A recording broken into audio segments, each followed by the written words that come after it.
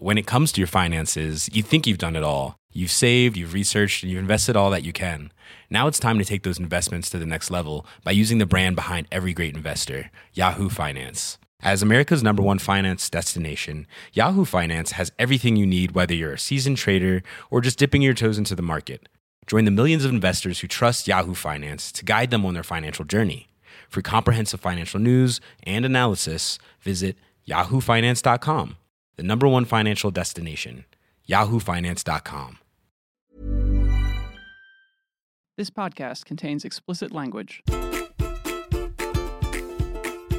So that happened. Happy New Year, everybody. On January 18th, the Huffington Post will be hosting a debate between the declared candidates for the chair of the Democratic National Committee.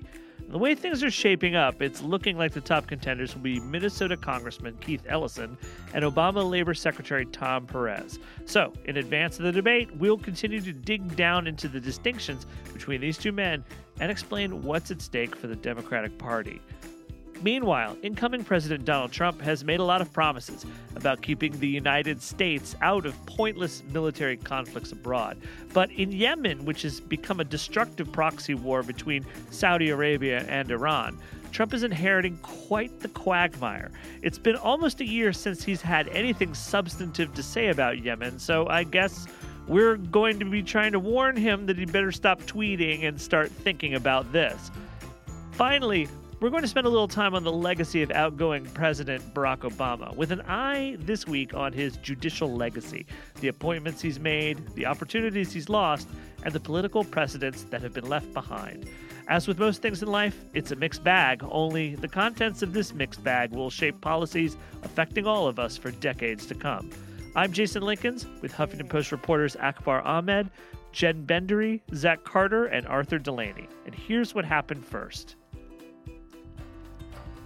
Hello and happy new year to everyone out there. Welcome back to another year of the So That Happened podcast, your weekly dose of doom and false hope. My name is Jason Linkins. I'm the editor of Eat the Press of the Huffington Post.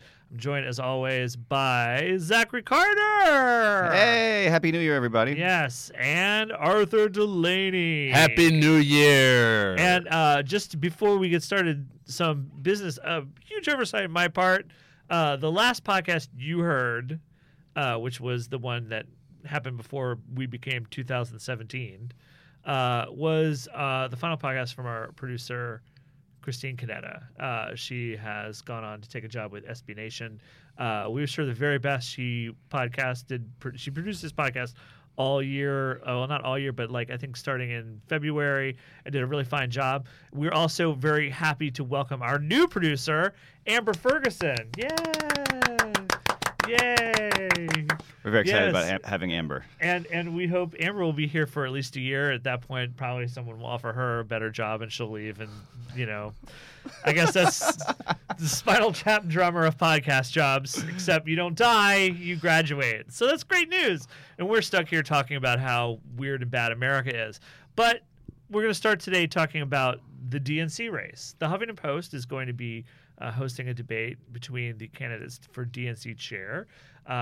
Zach, you recently interviewed one of those top candidates, Minnesota Representative Keith Ellison.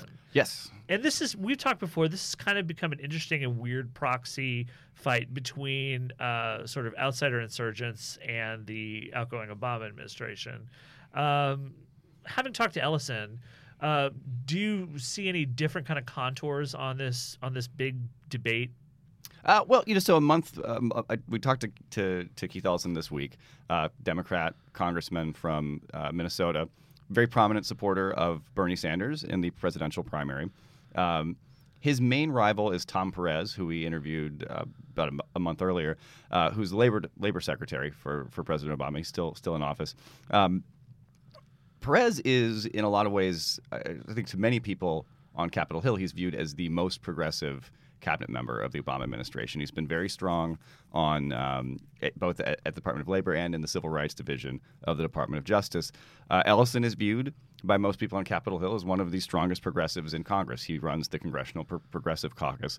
There just isn't a whole lot of ideological daylight between these guys. The main difference is that it appears that President Obama has been supporting Tom Perez, while Bernie Sanders and much of the sort of Capitol Hill establishment is supporting Keith Ellison. Yeah, Jason described this as insider versus outsider, but really it's everyone in Washington versus Obama administration. Yeah, that's a better way of putting it. Yeah, Thanks for correcting me. But it wasn't clear that was how it was going to work out. This developed last month with Obama's press conference, basically. Before Obama really jumped into this thing, essentially the entire establishment was deciding that they wanted to make nice with the Bernie Sanders wing of the party, and one way that they could symbolically sort of salve the wounds from the primary was to put a Bernie person who everybody respects, who's Keith Ellison, in the DNC post. It's because the previous person who had the job was very controversially totally pro-Hillary. And generally considered not good at her job. Debbie Wasserman Schultz is Democrat from Florida. They lost. Too bank-friendly. Petty lender friendly. Really publicly bad. Yeah. Not a very good manager with the process. Made a lot of enemies. So this was something you could say to the Bernie people, all right, look, I personally think that it's a stretch to say that Debbie Wasserman Schultz cost Bernie the primary, but it is clear that they were not rooting for him to win at the DNC. Right. They're not seen as a neutral arbiter. So giving the DNC post to Bernie people is a way to say, hey, we hear you, we care about you, you're important to the party. And Obama basically said no. But he did it in characteristic Obama diplomatic fashion, and by putting forward the most progressive guy that he's got essentially on his team. So in a sense, for the sort of left-wing policy side of the Democratic Party, whichever one of these guys wins is a win for that for that circle. I think if you told most Bernie people a year ago that Tom Perez was going to be the next DNC chair, they would have been thrilled. But now that Keith Ellison is somebody who frankly is the front runner, still the front runner. He's got Chuck Schumer, Harry Reid, all of these centrist Dems, in addition to a bunch of the unions that backed Hillary. They're much more enthusiastic about seeing Ellison. Now these are both, like you said, liberal guys.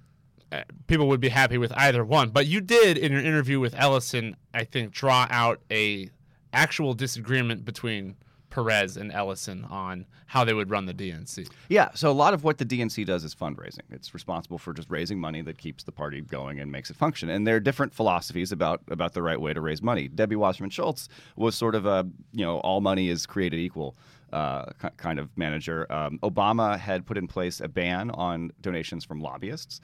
And during the Hillary Clinton campaign, Wasserman Schultz just sort of quietly lifted that ban and began receiving money from lobbyists again. In our interview, Keith Ellison said that he would reinstate that ban. There isn't, frankly, that much money that comes from lobbyists into the DNC. It's a pretty small aren't these guys aren't there bundlers who are get a bunch of money from their corporate clients and then fling it at the DNC? True, but a lobbyist donation, remember, we're talking about actual money coming out of their pockets going into the into the party, and it's only about 6 or 7% of the haul that the DNC brings in. And remember, lobbyists also work for the executives and the special interests, who no one is saying that these donations will be broken up. But unions have lobbyists. Sure.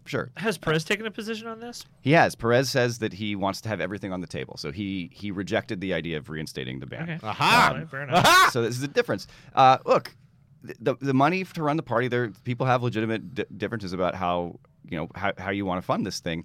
But I think Ellison's point that he made, I thought he made it pretty eloquently, was that it matters to the public the way you're perceived. And even if lobbyists, aren't the most crooked people in the world, right? The fact that they're working on legislation day to day, when they're giving to the party, it looks a little bit sleazy, and it sends a message by saying you're not going to take this kind of money about the type of party that you want to be, and it tells voters, Ellison has made a big deal about trying to focus on small dollar donations, much in the way that Bernie Sanders did, the famous $27 donation. It shows voters, hey, we really do care. And it's not clear, even Ellison's plan is, I think, he's hoping to get 33% of the party's money from small dollar donors. That's a lot more than zero, right? So it's a lot more than they're getting right now. But that's even that. It's not like the small donors are suddenly going to take over immediately. But it is a way of telegraphing to people, we want this to be a party that is democratic, small d, not quite as focused on people who can write big checks. Saying no lobbyist is like saying the Republicans in Congress saying we're ethical. So It's like not dismantling the ethics office. Right.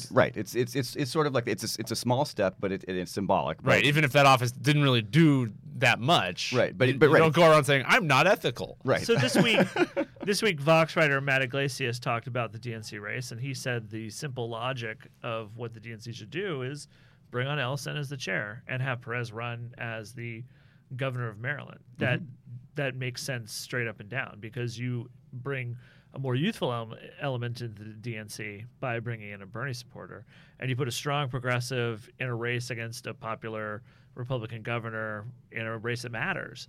So, I mean, it seems like outside of perhaps President Obama's perceptions of how the future of the DNC, it just literally seems like across the spectrum. We're talking from Vox to, I don't know, the Bernie Sanders coterie. There seems to be like an emerging consensus that Ellison's the guy. So what possible pitfalls are there from here to now? Obviously, there's the debate. And obviously, I think that these guys like each other, though. They're not going to be flinging mud at each other. Sure, of course. In That's that the other debate. thing. This isn't like a bad thing I that mean, I there's feel- a debate. This is great. I feel there are of course going to be probably liberals out there who have more purer things in mind than I do, but to my mind, the DNC race is an embarrassment of riches for liberals right now. It seems pretty good. I think one thing to remember, though, is that the general public doesn't elect the DNC chair. Right. Yeah, that's true. It's 447 people. It's sort of the super delegate team that ends up doing this. It's state and local party officials, most of whom got behind Hillary Clinton last year. So Ellison's got to make, he's got to close the sale with those people, and a lot of them don't want to vote for him just because he's a Bernie guy. A lot of them are perfectly willing to vote for him just because he's a Bernie guy. It really is a matter of who's going to be able to work the phones best with those 447 people to rack up a majority. But so far, frankly, both he and Perez have made good public presentations about themselves. And Perez has got to do a lot of work to make up the ground that he's already lost in endorsements. Ellison's been endorsed by the AFL-CIO. He got a late start, Perez. Yeah, he jumped into the race late. It's not impossible for him to win, but it does seem like Ellison's got a head of steam behind him. I know this is mostly a fundraising job, but I'm interested to hearing from both these guys about how they will also increase competition at local and state levels for Democrats, because it's been woeful. All right, big debate. When is the debate? Debate is January 18th. And we'll be live streaming that on our site. You will be able to access it at thehuffingtonpost.com. We're hosting it at George Washington University here in Washington, D.C. And it should be, I think it'll be a fun, substantive, informed discussion. All right. Please tune in for that. Zach and Arthur, thank you for talking about this. And we will be right back. Ryan Reynolds here from Mint Mobile. With the price of just about everything going up during inflation, we thought we'd bring our prices down. So to help us, we brought in a reverse auctioneer, which is apparently a thing. Mint Mobile Unlimited Premium Wireless. How to get 30, 30, bit to get 30, bit to get 20, 20, 20, bit to get 20, 20, bit to get 15, 15, 15, 15, just $15 a month? Sold! Give it a try at mintmobile.com/switch. $45 up front for 3 months plus taxes and fees. Promo rate for new customers for limited time. Unlimited more than 40 gigabytes per month. Slows full terms at mintmobile.com. When it comes to your finances, you think you've done it all. You've saved, you've researched, and you've invested all that you can.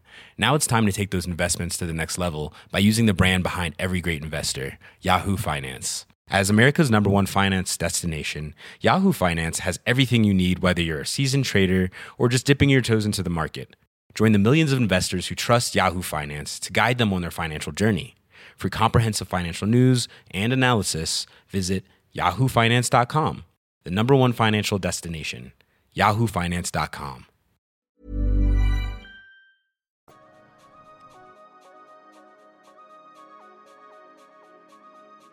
And we're back. Guys, I'm here with Arthur Delaney. Hello. And we're joined by our foreign policy reporter, Akbar Ahmed. Hi. And we want to talk about the conflict in Yemen, which the United States is inextricably tied to right now. And we're about to hand this off to Donald Trump. I think we've talked a little bit about before the state of play and what Donald Trump is inheriting But Akbar, I know you have some new things to talk about in terms of the Yemen conflict. So what's going on right now? How did things change since the last we talked about this? Things are getting worse. Oh, great! Unfortunately, Oh, that's good to hear, as Trump takes office. Happy New Year. Civilian casualties have spiked over the last couple of months. There was a failed peace process that went nowhere because the side the U.S. is supporting, the Saudi side, has sort of made it impossible to move forward. They're not willing to have a real negotiation to end the conflict. Everyone says, John Kerry, who heroically leads diplomatic efforts all the time, sometimes they work, keeps saying it's going to be a political process, not military. But right now, civilians keep getting killed, so it looks a lot more military, and that keeps happening with U.S. weaponry, U.S. fuel, U.S. intelligence. So are the Saudis waiting to see what their backers, the U.S., does with the transition of power? Is that the reason for things getting worse? I think the reason is more they are just getting more and more stubborn. It's becoming a PR factor for them, right? They need to show that they have won, and so they can't accept any kind of ceasefire or negotiation that makes them look bad. But they're definitely waiting and are really hopeful about Trump. Many in the Gulf see Trump as one of their own. They see him as a businessman, someone who will take Saudi money, Gulf money, deals, investment. Trump's only comments on Yemen were about a year ago, January 16th of 2016, when he said, I don't mind supporting the Saudis, I'd be happy to, but they have to make sure it economically benefits us. So this is kind of presenting the U.S. as a mercenary force, which suggests he's not going to back out of the war. He just wants to receive more money for helping the Saudis there. Isn't that contrary to his usual position that On we Middle East conflicts. needlessly entangle ourselves by Yes. bombing or helping people bomb things in other countries? And this is the conundrum for him. I mean, he wants to try to pull out of Middle East conflicts. He says he's against Iraq, against Afghanistan, he hates Hillary Clinton for regime change.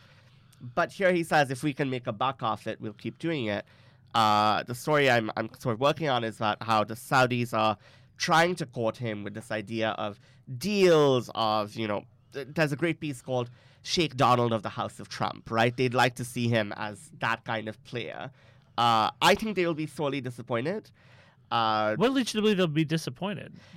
I think that the ideological aspect of his White House seems to be solidifying. This is something we saw last month with the Berlin attacks. So while there is an aspect of him that's this deal-making, business type, there are a lot of people whispering in his ear who are like, why do we need a Muslim partner? Whether that's Saudi Arabia, whether that's Iran or Turkey, we hate them all equally.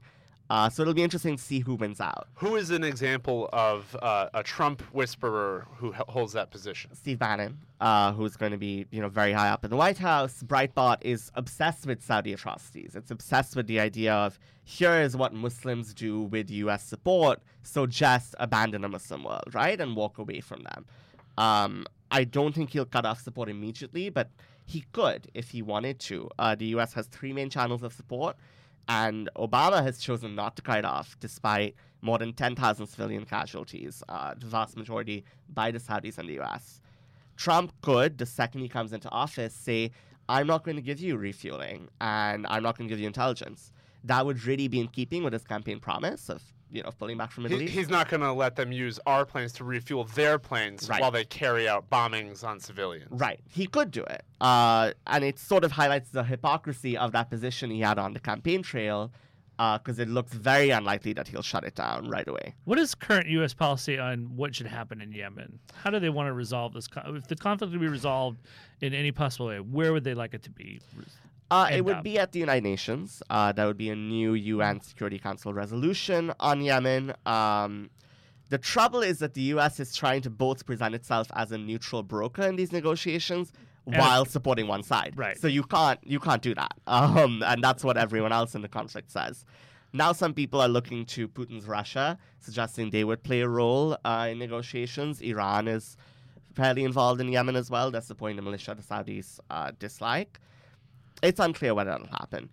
So imagine we did withdraw support Yeah. for the Saudi effort. What would happen, do you think? So it would fall apart. That's the really interesting part of this, is the Saudis are really playing with fire by relying so heavily on the U.S. Because the second that gets pulled back, their bombing runs, their capacity diminishes like tenfold, if not more. Their bombing runs go from something like 4 hours to 15 minutes.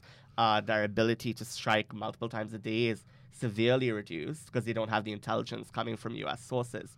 So they would be severely limited, and it would make them look horrible. This conflict already makes them look terrible, right? They're starving Yemeni children. They're doing a blockade. No one in Yemen has medicine. Doctors Without Borders has had to leave part of Yemen because the Saudis have bombed them so many times.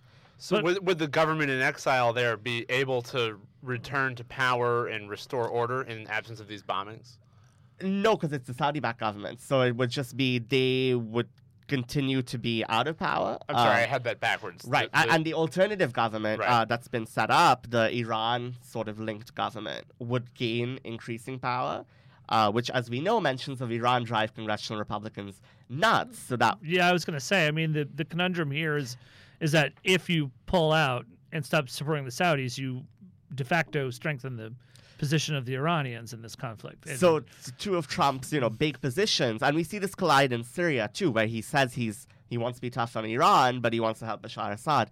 He doesn't seem to know how he's going to deal with these things. However, there's a strong moral case to be made. Humanitarian groups are making for just pulling the support and figuring it all out later, right? Allowing the U.S. to actually become a neutral broker and say, okay, now negotiate. And by the way, Saudi Arabia, we don't want to be associated with your war crimes. So we're left to guess whether we should expect Trump to be Trumpy and follow through on positions he's taken with regard to foreign policy, or the Saudis, or will people in Trump's inner circle have their way, and there's basically no way to predict what the U.S. government will do. It's a total crapshoot. It is for the Saudis, too. They're hoping that people like General Mattis, who he's picked for the Pentagon, are going to push him in a very anti-Iran direction, so he'll stick with the Saudis. But he hasn't said, and his relationship with the Saudis is interesting. He's a 9/11 truther, if you recall, and he just believes a lot of things, and he's also pointed to them as U.S. partners who he would reassess the relationship with. Now, on top of all this, there's been recent polling data that even though we've been taking the Saudi side, in this, there's been recent polling data that suggests that United States-Saudi relationships are as frail as they've ever been. Yeah, Americans don't like Saudi Arabia. Maybe if they let women drive, more people would like them, right? And that's sort of what people keep advising them to do. Let women drive. Yeah, absolutely. Everything's cool. It would be a little better. I'm not sure. It would, though, right? It would be a little better. It would be significantly better, actually. I think it would be cosmetically better. Cosmetically better. You're still dealing with a regime that is, endlessly corrupt and horrible towards women. And plays too big a role in this region in the first place. What's to be done for the Yemeni people at this point in time? Well, the scary thing. What do they even? What would the Yemeni people even want out of this? I think do they want the return of the government? Do they want this militia to take over? I think a lot of people just want stability, right? They want the war to end. You can't even buy food in Yemen now because food importers won't go there, both because there's a Saudi naval blockade and because no one in Yemen has the money to buy food. It's just not, worth it. Even if we pull our support, that Saudi naval blockade stays in place. It depends. The Saudis could have to majorly reassess their position and say, okay, now we need to do a strategic, just pull out. Right? And a lot of people have compared this to Saudi Vietnam. It really makes them look awful. And it doesn't help the U.S., which is trying to say in Syria, Russia's helping commit war crimes. Yemen, the U.S. is doing the same thing. I mean, it sounds to me like the only thing that's keeping us from doing the right thing here is the perception that we will be aiding Iran. Right. But and it really depends on how Trump and the congressional GOP's relationship goes, because they could pressure him and say, look, this is an Iranian expansionist plot. Unclear how receptive he is to that, but they will certainly push back on any effort he makes to do what might be the right thing. Okay. All right. Well, man. Handing off our proxy wars, part of the peaceful transition of power. Yeah, so peaceful. All right, Akbar, thanks for joining us today. And Arthur, we will be right back. And we are back, and we're going to now talk a little bit about the outgoing president, Barack Obama, and his legacy. Joining us, we have Zach Carter. Hi, everybody. And we're very pleased to have our good friend, and compatriot Jen Bendery. Hello. So, Jen, we were going to talk about Obama's judicial legacy. And right off the bat, obviously his judicial legacy has been somewhat marred by the fact that Merrick Garland never happened. Yes, that's probably the thing that makes the most headlines about Obama's judicial legacy, that, Republicans denied him a Supreme Court pick for almost a year. And now Donald Trump gets to fill quite that a number seat. of norms. Yeah, so that was pretty unprecedented. But I think it's worth taking a step back and looking at the last 8 years and collectively seeing what his legacy will be. And it's pretty impressive. He has put more people of color on federal courts than anybody before him. He's put more women on courts. More LGBT judges, more Asian American, more African American. I mean, just pick a group of people that are not straight white men, represented at all. Straight white men, yeah. And he filled out federal circuit courts and district courts all over the country with the most diversity this country's ever had. So that is a huge difference between him and past presidents. In total, he got something like 329 federal judges confirmed. And for some contrast, George Bush got 327. Bill Clinton got like 380. So, just ballpark numbers, he's in there roughly where everybody else is. Despite the fact that he was often obstructed. So that was the good news for him. The bad news is that there's a broader context. He is leaving office with more vacancies than past presidents.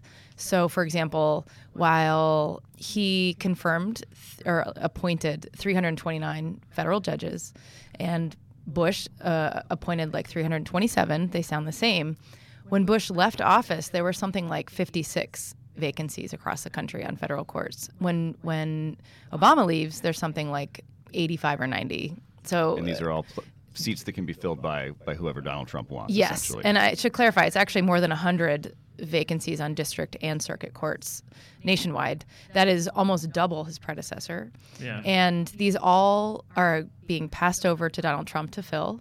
And this was an intentional move by Republicans in the Senate who fought tooth and nail for years to prevent Obama from filling any possible lifetime court seat that they could, because they were hoping a Republican would win this year, and he did, so that Republican president could pick different nominees and fill out all those court seats with Republican preferred nominees. So it worked. This was all the plotting of Senate Majority Leader Mitch McConnell, and it worked. So it's not just Merrick Garland who got denied a Supreme Court seat, but it's literally dozens of district and federal courts that did not get judges put on them because Republicans held the seats open for Trump. This is one of the I think, least understood elements of the obstruction strategy, because if you look at legislatively, Obama got a lot of the things that he wanted. Right, he got the Affordable Care Act, he got Dodd-Frank. We repealed most of the Bush tax cuts on the wealthy.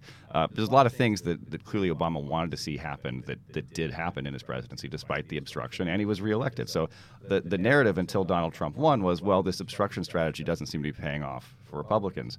But these are lifetime appointments, so a lot of policymaking happens on the bench, and not just the Supreme Court. And so Republicans are going to be able to do a lot of, anytime someone's challenging an abortion restriction or same-sex marriage or whatever we have, they're going to have judges that are going to be friendly to them for a long time. Well, and it's a mixed bag right now, because even though there is now this potential for Trump to fill out a huge number of court seats, more than anybody before him as president, he hasn't done it yet. The Senate has work to do if they're going to get this done. And for the time being, Obama just put a whole bunch of judges all over federal courts, which for the time being is going to have a huge effect on major legal decisions. And that includes, I know a lot of statistics because I cover this stuff so much. So, I'm not an encyclopedia on everything, but I do know that there are 13 appellate courts across the country, federal circuit courts. When Obama took office, only one of them was predominantly Democratic appointees on it, and now there's 9. Yeah. That's a huge difference. It's a big swing. Yeah. And, of course, on the Supreme Court, Obama put on 2 Supreme Court nominees, 2 relatively young women, 1 woman of color. So that's a huge shift in the way that court works. And the second most powerful court is the D.C. Circuit Court of Appeals, just beneath the Supreme Court, but extremely powerful. It controls a lot of rulings that affect things like Obamacare, for example, or executive orders. Obama appointed 4 judges to that court in the last 8 years, and he tilted the leaning of that court to a 7-4 Democrat to Republican appointee balance. So that those things are going to have an effect, even though Trump is well positioned to fill out all these other empty seats. He hasn't done it yet. And for the time being, there's a huge effect right now that Obama is having on court decisions at the federal level and across the whole country. What happens in the escalation of the parliamentary arms race in Congress? I mean, one of the reasons that it was perhaps appalling to see people like Mitch McConnell block so many of Obama's judicial appointments is that he didn't actually enjoy a supermajority in the Senate, and even a majority until recently. And now the Democrats find themselves out of power, but not so far out of power they can't bung up the works. What's to stop the Democrats from, doing the same thing to Trump as they did to Obama? Well, I'm not saying that's a good thing. At some point, I do think that people need to come off the ledge on this brinksmanship, because it's going to get toxic and terrible before it gets better if we don't. But what are Democrats thinking about how did they approach Donald Trump? Is it tit for tat? Is it give as good as you get? Well, it's a bit different now because in 2013, as you know, Democrats unilaterally got rid of the filibuster rule for nearly all judges. Right. So what that means is it only takes 51 votes in the Senate to confirm any judge except for a Supreme Court nominee. That means any circuit court judge, any district court judge. And it used to take 60 votes. Now it takes 51. That was a huge shift in the Senate. So now here we are, and they did that because Republicans were blocking every single nominee all the time on every procedural step possible. And it was just untenable. So it was an untenable situation, and it was personally, I don't blame Democrats for blowing up that rule. But now, you're right, they're in the minority. Republicans can now push through judges at 51 votes every single time. Right, it's a little bit, be careful what you wish for. Right, and I think Democrats knew that going into this, and they were willing to take that gamble because it was so bad that nothing was happening before. No judges were getting confirmed. And remember, it's not just a game of politics. There's courts out there trying to work. Right. They don't care about if you're a Republican or Democrat. They have people waiting to get their cases heard. Regular people, everyday people who, if I got discriminated against at work, I would, if I wanted to sue my boss, that case would get delayed potentially years now because there's not enough judges on that court to take cases. So now, Democrats are in the minority. They're going to have to figure out how are they going to try to stop these judicial nominees from coming through if they don't like them. But the key here is that it takes 51 votes to confirm a judge out of 100 people in the Senate. The split in there right now is 52-48. Right. Is extremely close, which means Republicans can only afford to lose 2, right? Yeah. Anytime. And it's not like everyone is the same. All Republicans vote the same and all Democrats vote the same. You'll have plenty of cases where there's always an occasional moderate, like Susan Collins from Maine is a pretty moderate Republican. Or you might have Rand Paul, who's just like who knows what. He's just a loose cannon and unpredictable. He might not like a certain nominee. There's bad blood with certain nominees and certain senators for other reasons, right? Because they know each other sometimes. So sometimes they've run against each other for right. public office. It's a small enough world where there's judges and lawyers in states who know each other, right? So I don't think it's going to be a cakewalk for Donald Trump to fill out courts. I think he's got it easier than Obama because of this rule change and Republicans having the majority. But they have some work to do. Have Democrats talked about doing to Trump what Republicans did to Obama in terms of the Supreme Court? Well, the only thing we've heard so far on that is Chuck Schumer, who's the new majority leader. He made a comment a couple of days ago that got a lot of attention where he said, we're going to keep that seat open, which... Okay, and if you look closer at what he said, he's saying we're not going to let any nominee get through if they're not mainstream. Okay, so that's a little hedging, which is important to note.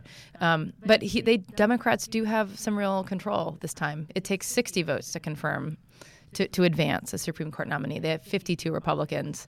They can't pick someone who's completely fringe, ultra-conservative out there that the Heritage Foundation would love necessarily. They need 8 more people in the Senate to like this person. So I don't think Democrats can or would keep the seat open for that long, but they're not going to – they can absolutely prevent an ultra-conservative pick from getting through. Interesting. All right. Well, I imagine you'll have more to talk about this on the site. A little bit. All right. So keep an eye out for Jen Bendery. Next couple of weeks, as we all here at the Huffington Post submit our briefs on Obama's legacy in the wake of the new inauguration coming up. So Jen, thanks for being with us. Thank you. And we'll be right back.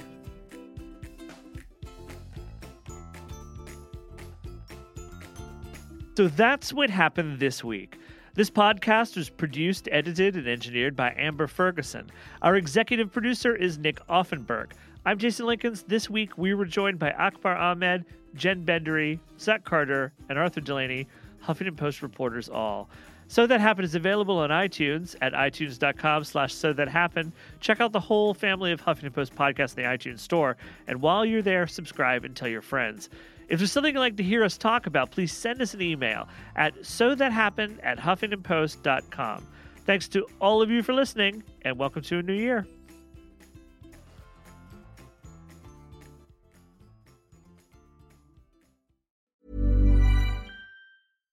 Hi, I'm Daniel, founder of Pretty Litter. Cats and cat owners deserve better than any old-fashioned litter. That's why I teamed up with scientists and veterinarians to create Pretty Litter. Its innovative crystal formula has superior odor control and weighs up to 80% less than clay litter. Pretty Litter even monitors health by changing colors to help detect early signs of potential illness. It's the world's smartest kitty litter. Go to prettylitter.com and use code ACAST for 20% off your first order and a free cat toy. Terms and conditions apply. See site for details.